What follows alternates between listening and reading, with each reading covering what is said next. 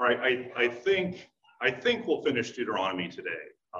If we don't cover every single line, I think we can finish it today and start Isaiah next week. But we'll see, because everything that needs to be said in Deuteronomy has basically been said.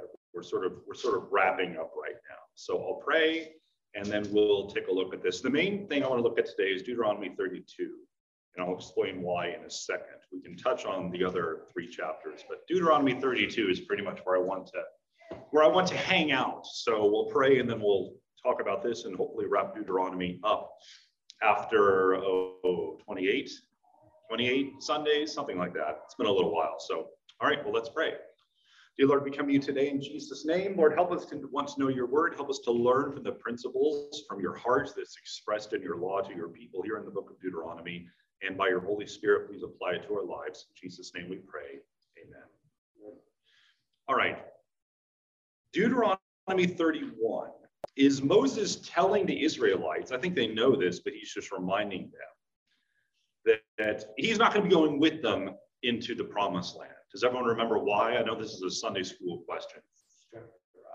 Yeah, Moses is leading the Israelites, and he didn't model what a godly leader is supposed to be. He got very angry, and in his anger, he performed a miracle that God wanted him to perform, to provide water to the Israelites in the desert. He got very angry and smashed his staff against the rock as he did it. So it's not that, the lesson from Moses is not don't smash your staff against a rock.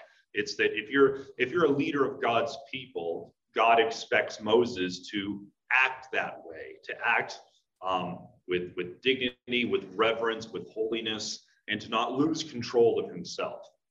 Moses was a really great guy, but he wasn't perfect. Jesus is the new Moses, the better Moses, the one who's leading us from this wilderness into the promised land. And Jesus doesn't lose control of himself and get frustrated, so frustrated that he loses his self-control and denigrates who he's representing.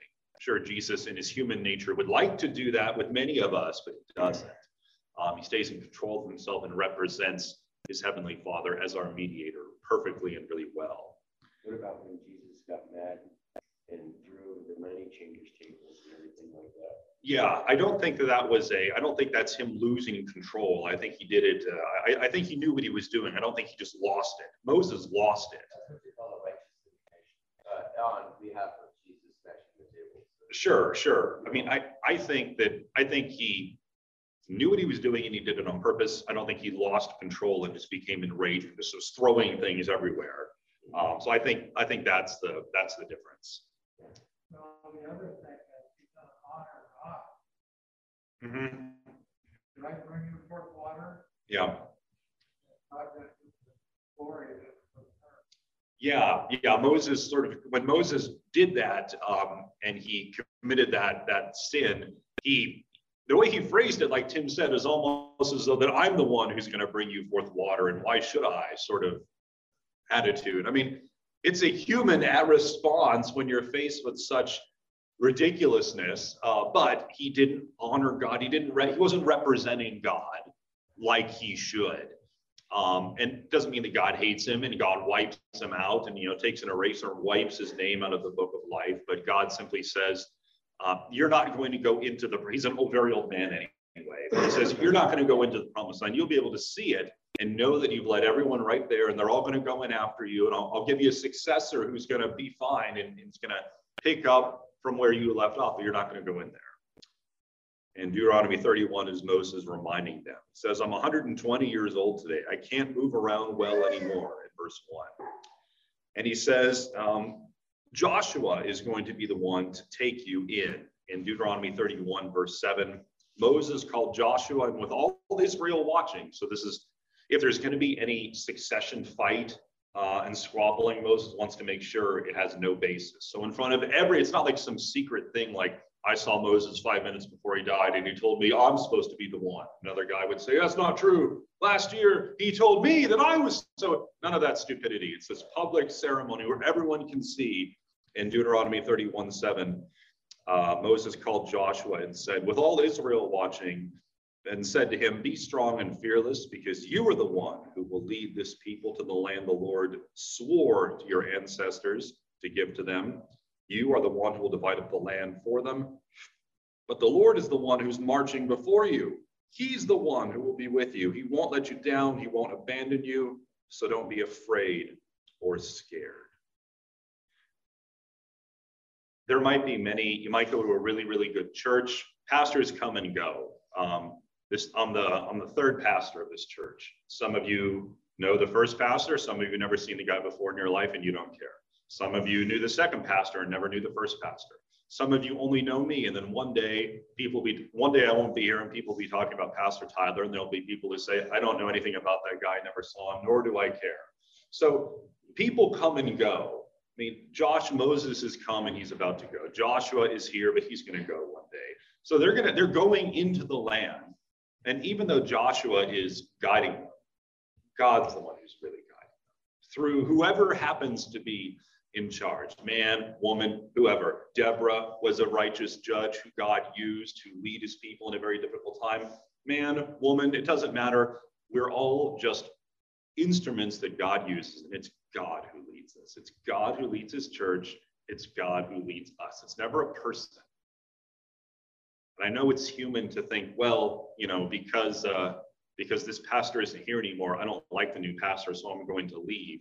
Don't ever Velcro yourself to a person or to a teacher, because the person's going to disappoint you and the person's going to leave one day, and the person's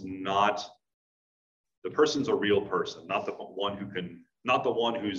simply the one who's good at explaining things from the Bible in front of a church. It's God who you need to follow, and everyone else are just people God might be using, but it's God who leads his people. And we all need to remember that.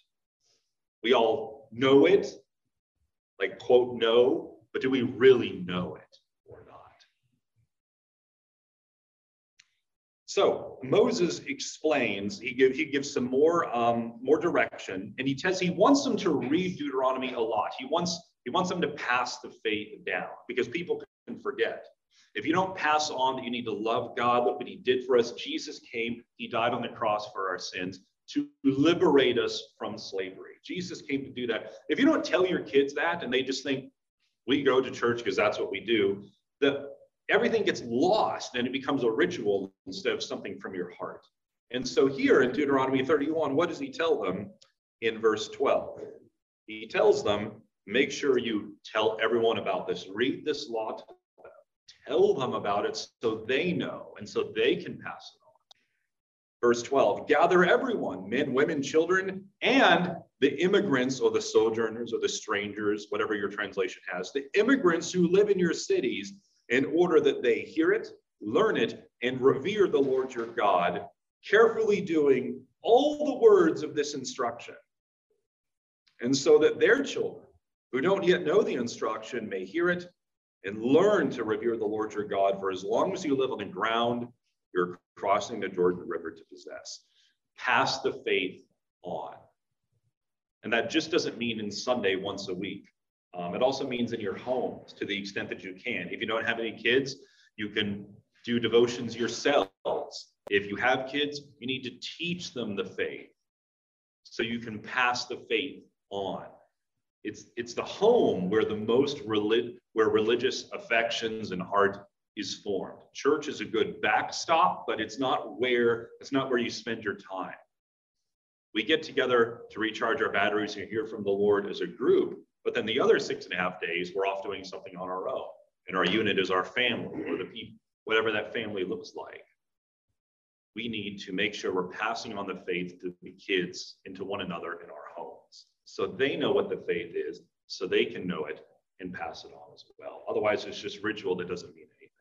The McKinnon are here. Hello. Hello. See, Alan, that beanie thing is just what Samuel needs to complete his worship leader song.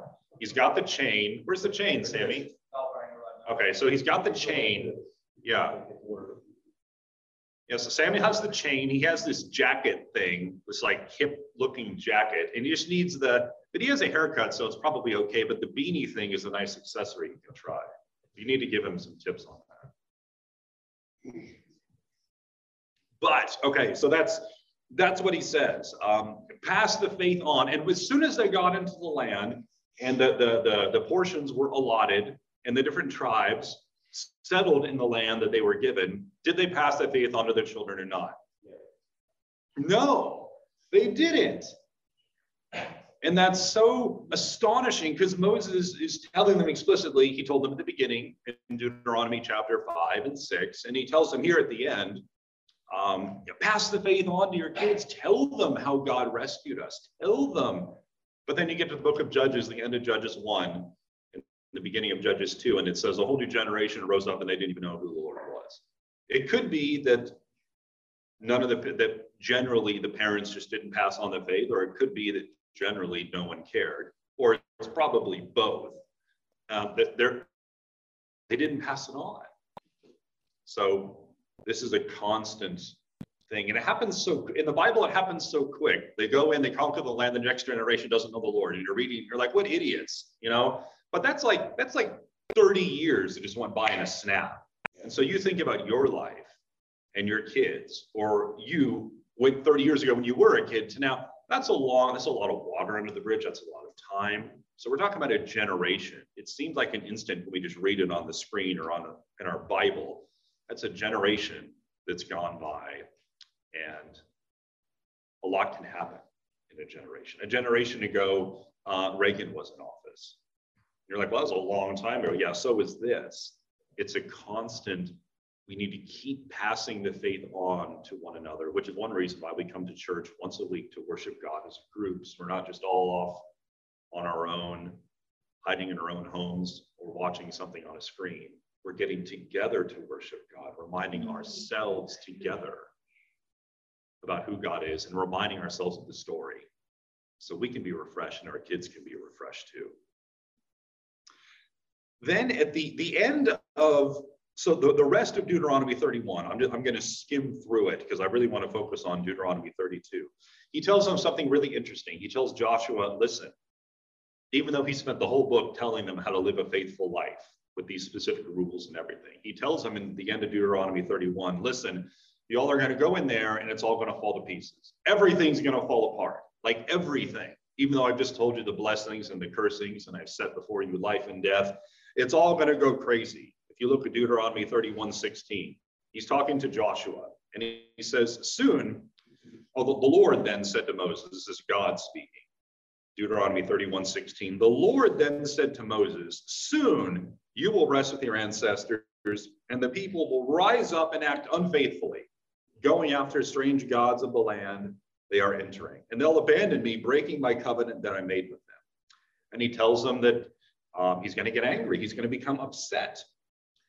But he wants to remind them. He wants to give them something so when they do find themselves in an awful situation, they can say, wait a minute. God even said that this would happen. And he wants to give them Deuteronomy 32, which is a poem. In verse 19, we read, so in light of all that, you must write down this poem and teach it to the Israelites. Put it in their mouths so that the poem becomes a witness for me against them. So God operates at a level like above our understanding. So he tells us through Moses, the whole book of Deuteronomy, love God with all your heart. When you get in the land, make sure you don't do this instead. Love me, do what I say, all this stuff. But he knows that they're not going to do it. And so he tells Moses they're not going to do it. And he says, then I'm going to give you this poem. I want you to teach it. I want it to be written down. I want it taught to everybody so that when they do find themselves in awful situations, and I am punishing them, they can be like, wait a minute, God said this would happen. And then maybe they'll feel ashamed, and then maybe they'll repent. And that's what Deuteronomy 32 is. This is the poem where God says, I told you you would do this. I told you you would do it. And that's what I want to skip to Deuteronomy 32. Does anyone want to talk about anything else from 31 that you have a burning desire to chat about, or that you thought was interesting or strange? Didn't the problem come?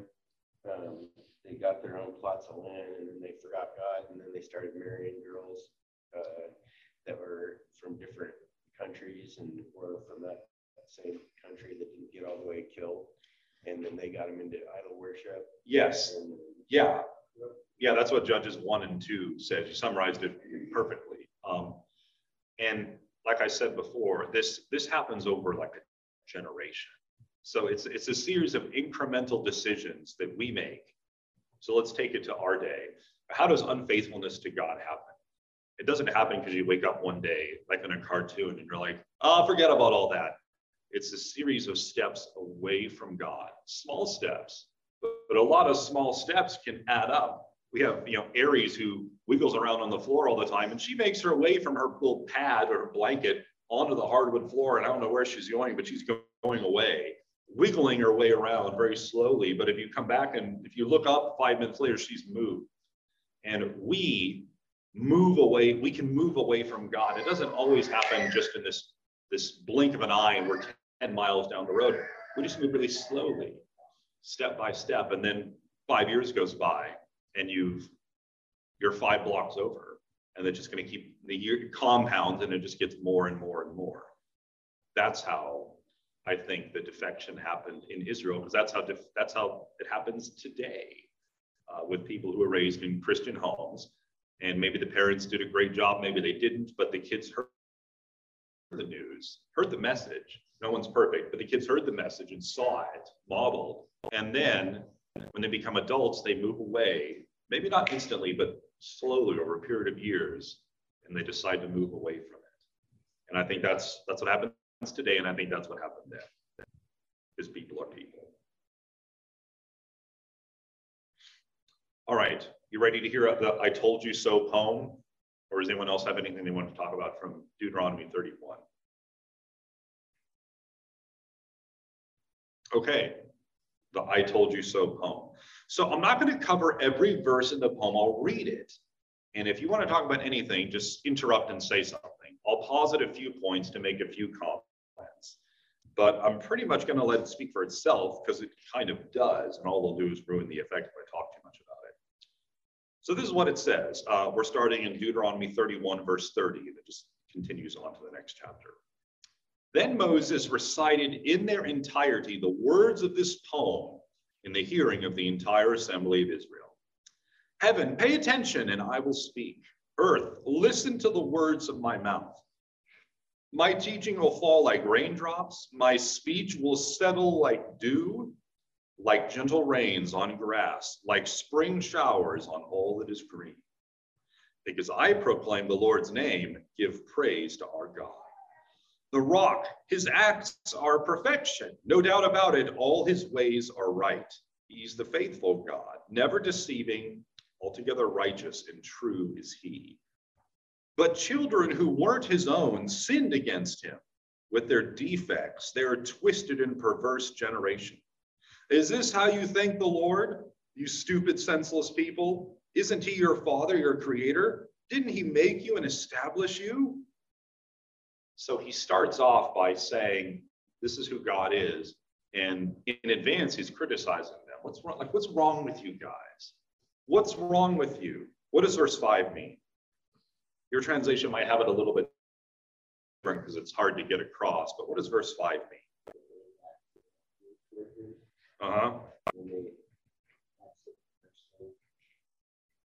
Does yours say something about the children who weren't his own or something like that? What does yours say? Are really his children, just that they have acted corruptly toward him, and have acted so perversely, and they really his children.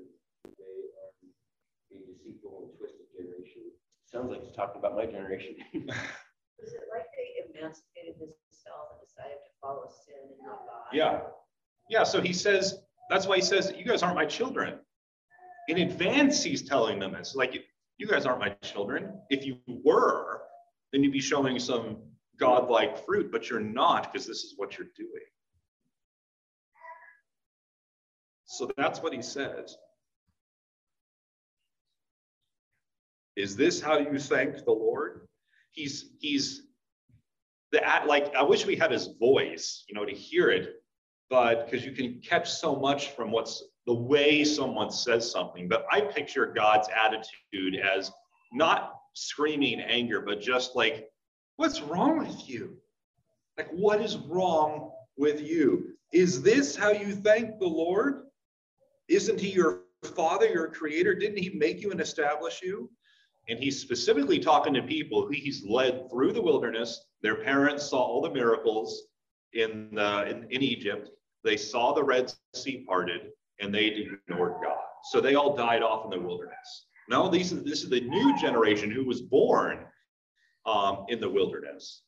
And they heard about the stories from their parents. They heard all this happened. We didn't trust God.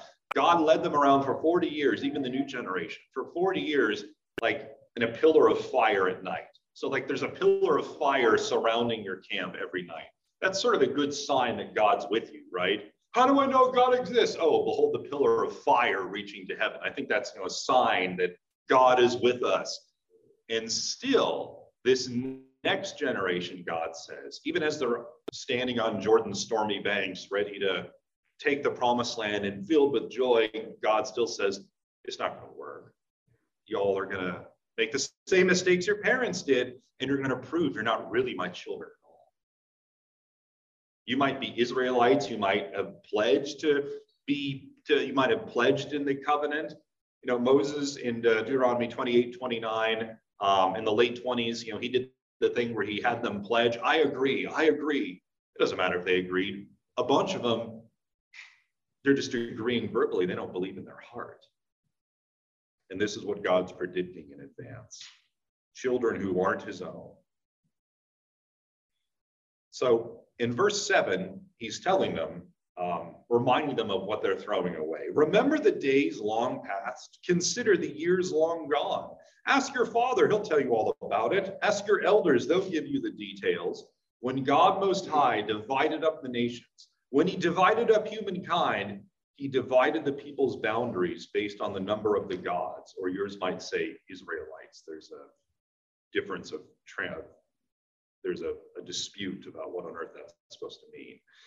Surely the Lord's property was his people. Jacob was his part of the inheritance. God found Israel in a wild land, in a howling desert wasteland. And he protected him, cared for him, watched over him with his very own eye. Like an eagle protecting its nest, hovering over its young, God spread out his wings and took hold of Israel and carried him on his back. The Lord alone led Israel. No foreign god assisted. God made Israel glide over the highlands. He fed him with food from the field, nursed him with honey from a boulder, with oil from a hard rock, curds from the herd, milk from the flock, along with the best of lambs, rams from Bashan, he-goats too, along with the finest wheat, and for drink, wine from the juiciest grapes. And of course, it's Welch's non-alcoholic grapes. Jacob ate until he was stuffed. Jeshurun got fat and rebellious. It was you who got fat, thick, and stubborn. So what's he comparing Israel to now? Yeah, like this really fat animal that just waddles around. Can't do anything anymore. Like my sister has this cat. I forget its name. What's the cat's name? I think it's Tony. Okay. My sister has this cat named Tony. This cat weighs almost 30 pounds. This cat I've never seen anything like it. Like this cat is huge. He's like a walking bowling ball. I don't know why he hasn't had a cat heart attack and died. He's like been on this diet and now he weighs like 27 pounds. So that's a big victory. I mean, this cat is huge. He like waddles around everywhere. Like he can't clean himself because he's too fat. I mean, it's like this cat is next level obese. And that's what God is saying Israel has become like. Like I did all this for you. And what's going to happen is you all are going to get like Tony, the fat cat. Yeah, Tony.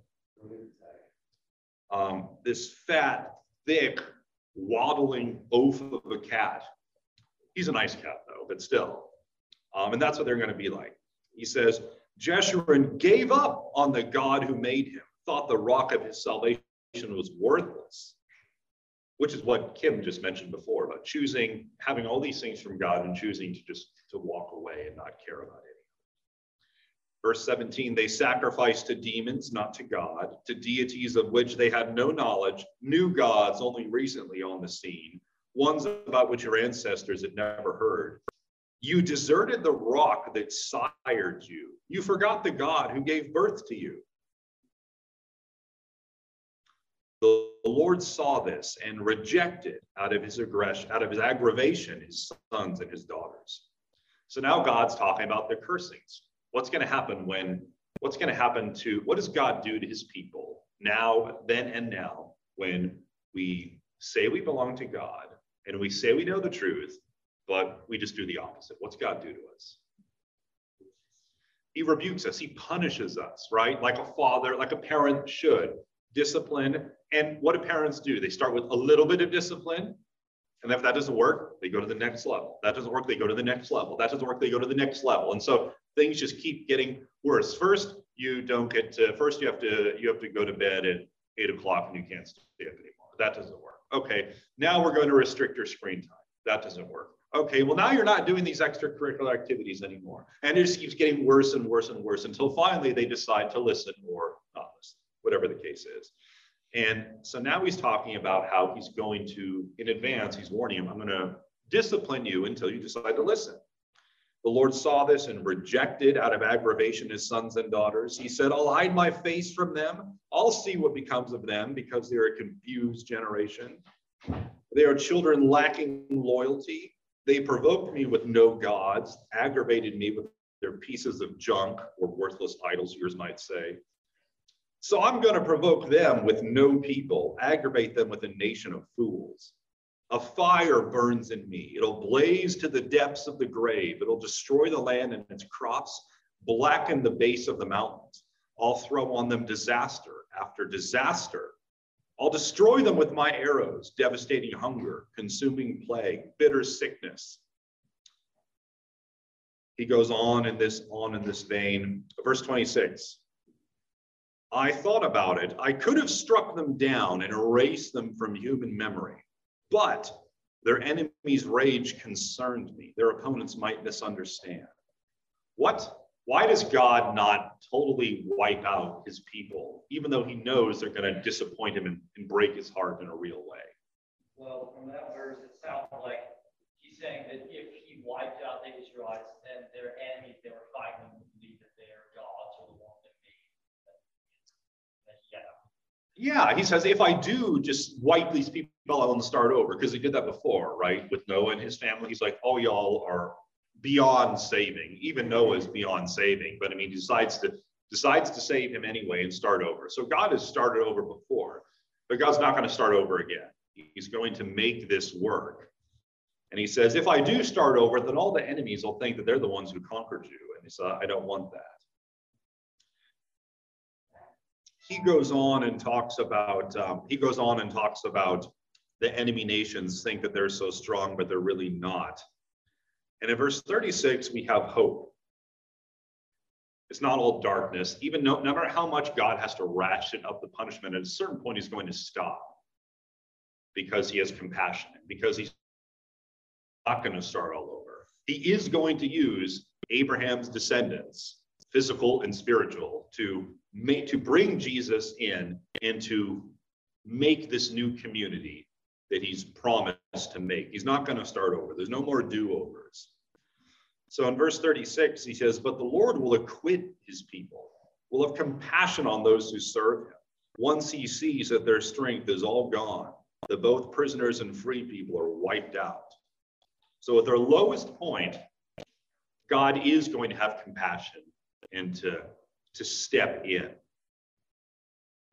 The Lord will ask, where are their gods, the rocks they trusted in, who ate up the fat of their sacrifices and who drank their sacred wine? They should stand up and help you. They should protect you now. And of course, they've gotten so low by this point that he knows they'll have to admit to themselves, well, we've been following after nothing, because nothing can help us. Now look here, verse 39. I myself, I'm the one. There are no other gods with me. I'm the one who deals death and gives life. I'm the one who wounded, but now I'll heal. There's no escaping my hand. But now I'm lifting my hand to heaven. I swear by my own eternity, When I sharpen my blazing sword and my hand grabs hold of justice, I'll pay my enemies back. I'll punish in kind everyone who hates me. I'll make my arrows drink much blood while my sword devours flesh, the blood of the dead and captured, flowing from the heads of enemy generals. That's a nice image. So the point that we need to get here is what God is saying is to the Israelites, to the old covenant people, no matter how far gone they are, how much he has to punish them.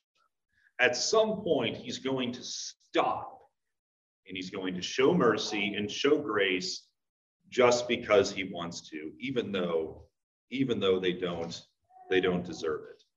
He's going to ask them, where are all the things you've been trusting and why don't they help you? And of course they can't. And so he tells them in advance, listen, I'm the one who can fix you. I'm the one you're actually looking for, whether you know it or not. I'm the one who gives life or gives death. I'm the one who can heal you. You need to come to me. You need to come to me. And in Deuteronomy chapter 30, when God finished that long section about all the cursings, he said, when you as a group, when all of y'all one day wake up and realize that you can repent and come to me, I'll make it all better. And when is this repentance going to happen? Did it ever happen before Jesus came? No.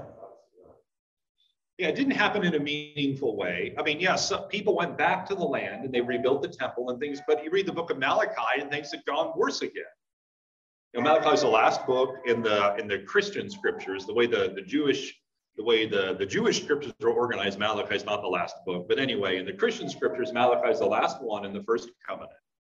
And it paints a picture of life in the land. They're all back there, and the temple's been rebuilt, and the sacrifices are going, and everything's, you know, on the surface seems great. And God says, you all are a bunch of fakes. A bunch of fakes. It's all fake.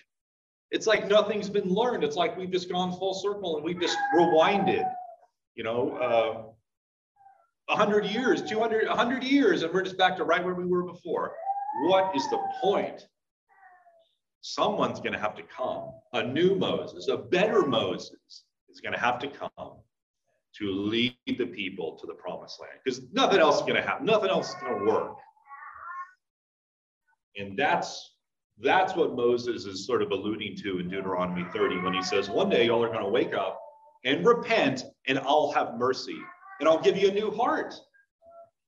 I'll circumcise your heart so you're not just outwardly belonging to me, but your heart will belong to me too. All of you will belong to me who want to repent.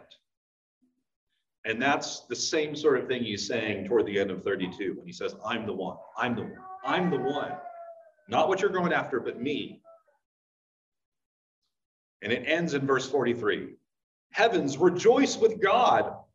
All of you gods bow down to the Lord, meaning I think it means all of the fake gods who everyone's following around or who look attractive. You know, all of you guys just bow down to the one true God, because he will avenge his children's blood. He will pay back his enemies.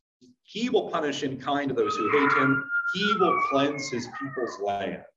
And then it's over. The I told you so poem is over. He warns them, do what this thing says. You need to know this, you need to do it. God tells Moses at the end of 32, hike on up to the hill, look over the Jordan River so you can see the land that everyone's going to go into. You're not going to go, but you can watch it, you can see it, and then you're going to die once you get up there, because you've done your part, and it's time for me to bring you home now. And we can cover 33 and 34 quickly, but does anyone want to talk about 32? Is there anything strange there or interesting? Or I'm trying to make this so it's not just some boring description of something that happened a long time ago. God's heart is the same. His dealings with his people are the same. The shape of what that looks like is different. So I'm hoping we can see things that'll help us understand God's heart and how he deals with us today as best we can. So does anyone want to talk about anything from 32?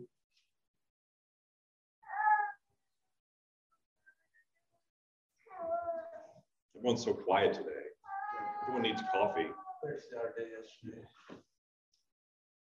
It's basically just straightening up the people every time they fall away, and it seems like every time he comes to an agreement with them, they by nature, because of our sin nature, fall away from it. Pisses him off, and then he's going to destroy everybody and has mercy on them still after they fall away. And the thing to remember is this: God is always ready. He's always ready to forgive you if you turn back to him. He's always ready. The sacrificial system is always there. You can always repent and bring a sacrifice to tell God you're sorry. Always. You can always do that, but they won't. Some people do, but a lot of people just don't. They just choose not to, and that's why the punishments keep continuing, like your kids. If you just do what you're supposed to, then everyone can be happy. But you don't want to do what you're supposed to. So the tears are going to come. It's not my fault. God's like, it's not me, it's you. And that is God's heart. So when we look at this, we can be tempted to think, well, God's really mean. No, he's not. Anytime they can say they're sorry. Anytime we can say we're sorry.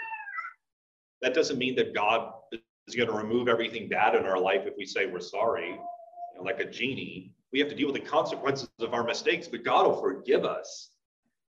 And he won't be disappointed in us anymore. Anytime we can turn to God and say, I'm sorry. Help me be better. And God will forgive us, and we'll be in right relationship with him again. And we might have to deal with the fallout from our stupid decisions, but we're in right relationship with God again. You do when you're a teenager and you do something stupid and you there's consequences for it. You tell your parents you're sorry, they forgive you. So now the hostility's gone and the weird tension in the house is gone. You still have the thing you have to pick up the pieces for, but now the tension in the house is gone because you've been forgiven. There's been reconciliation. It's the same thing with God on a cosmic scale. So God's not mean. He's simply like a good father. He's simply saying, discipline so you stay in the right path because he loves you. Just thinking about Wednesday night and how we've been talking about God's word. Mm-hmm. And in 46 and 47, take to your heart all the words with which I'm warning you today. And 47 says, for it's not an idle word for you, indeed it's your life. Mm-hmm. Yeah, what do you guys think about that in verse 47? You know, your life depends on you doing what my word says. Still the same today. Yeah, it's really, really interesting. If we want to know what God wants us to do, if we want to know what it means to live in right relationship with God, we have to look at his word, which tells us all about it. That's how we're going to find out. And that's what Moses pointed to. I've given you a law. I've given you an instruction. Read it to your kids. Tell it to your kids.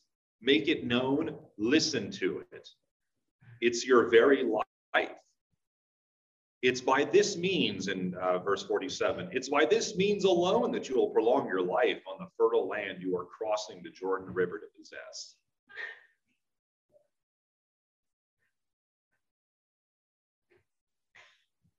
In chapter 33, Moses gives his own blessing to the 12 tribes. I'm not going to go over them specifically. I could if someone wanted to, but he takes each tribe and he gives a specific blessing to each one of them. And he finishes in verse 26.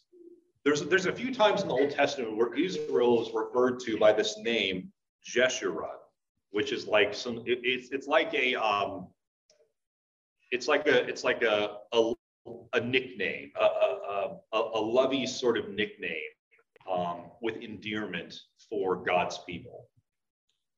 I don't know why it's Jeshurun. You'll have to ask somebody else, but I just know that that's sort of a loving nickname that God uses for his people a few times in the Old Testament. And in Deuteronomy 33, verse 26, after the blessings on each of the 12 tribes, it says this: Jeshurun, no one compares to God. He's trying to encourage them one more time. He rides through heaven to help you, rides majestically through the clouds to help you, to help us, to help all of us. This is still true today. God is there to help us. He doesn't leave us. He doesn't abandon us. He's there to help us. The most ancient God is a place of safety. Seek safety in God and not in anything else. The eternal arms are a support, leaning on the everlasting arms. He drove out the enemy before you. He commanded, destroy them. So Israel now lives in safety. Jacob's residence is secure in a land full of grain and wine, where the heavens drip dew. Happy are you, Israel. Who's like you? You're a people saved by the Lord. He's the shield that helps you, your majestic sword. Your enemies will come crawling on their knees to you, but you will stomp on their backs. And it ends with Moses hiking up the mountain to watch. Chapter 34, verse 4. The Lord said to Moses, this is the land that I swore to Abraham, Isaac, and Jacob when I promised, I will give it to your descendants. I've shown it to you with your own eyes. However, you will not cross over into it. Then Moses, the Lord's servant, died right there in the land of Moab, according to the Lord's command. The Lord buried him in a valley in Moabite country, across from Beth Peor. Even now, no one knows where Moses' grave is. Moses was 120 years old when he died. His eyesight wasn't impaired and his vigor hadn't diminished a bit. Back down in the Moabite plains, the Israelites mourned Moses' death for 30 days. At that point, the time for weeping and from mourning was over. Joshua, Nun's son, was filled with wisdom because Moses had placed his hands on him. So the Israelites listened to Joshua, and they did exactly what the Lord commanded Moses. No prophet like Moses has yet emerged in Israel. Moses knew the Lord face to face, but there has been a prophet since this was written who is better than Moses, who knows God face to face, deeper than Moses ever did, and who's leading his people, leading God's people, all of God's people, in a new and better covenant to a better promised land. Not simply a physical area, which is a strip of land along the Eastern Mediterranean, but leading his people to the new and better world that's waiting for us that Jesus will create. Moses knew the Lord face to face. That's not even to mention all those signs and wonders that the Lord sent Moses to do in Egypt, to Pharaoh, to all his servants, and to his entire land, as well as all the extraordinary power that Moses displayed before Israel's own eyes. And that is the book of Deuteronomy.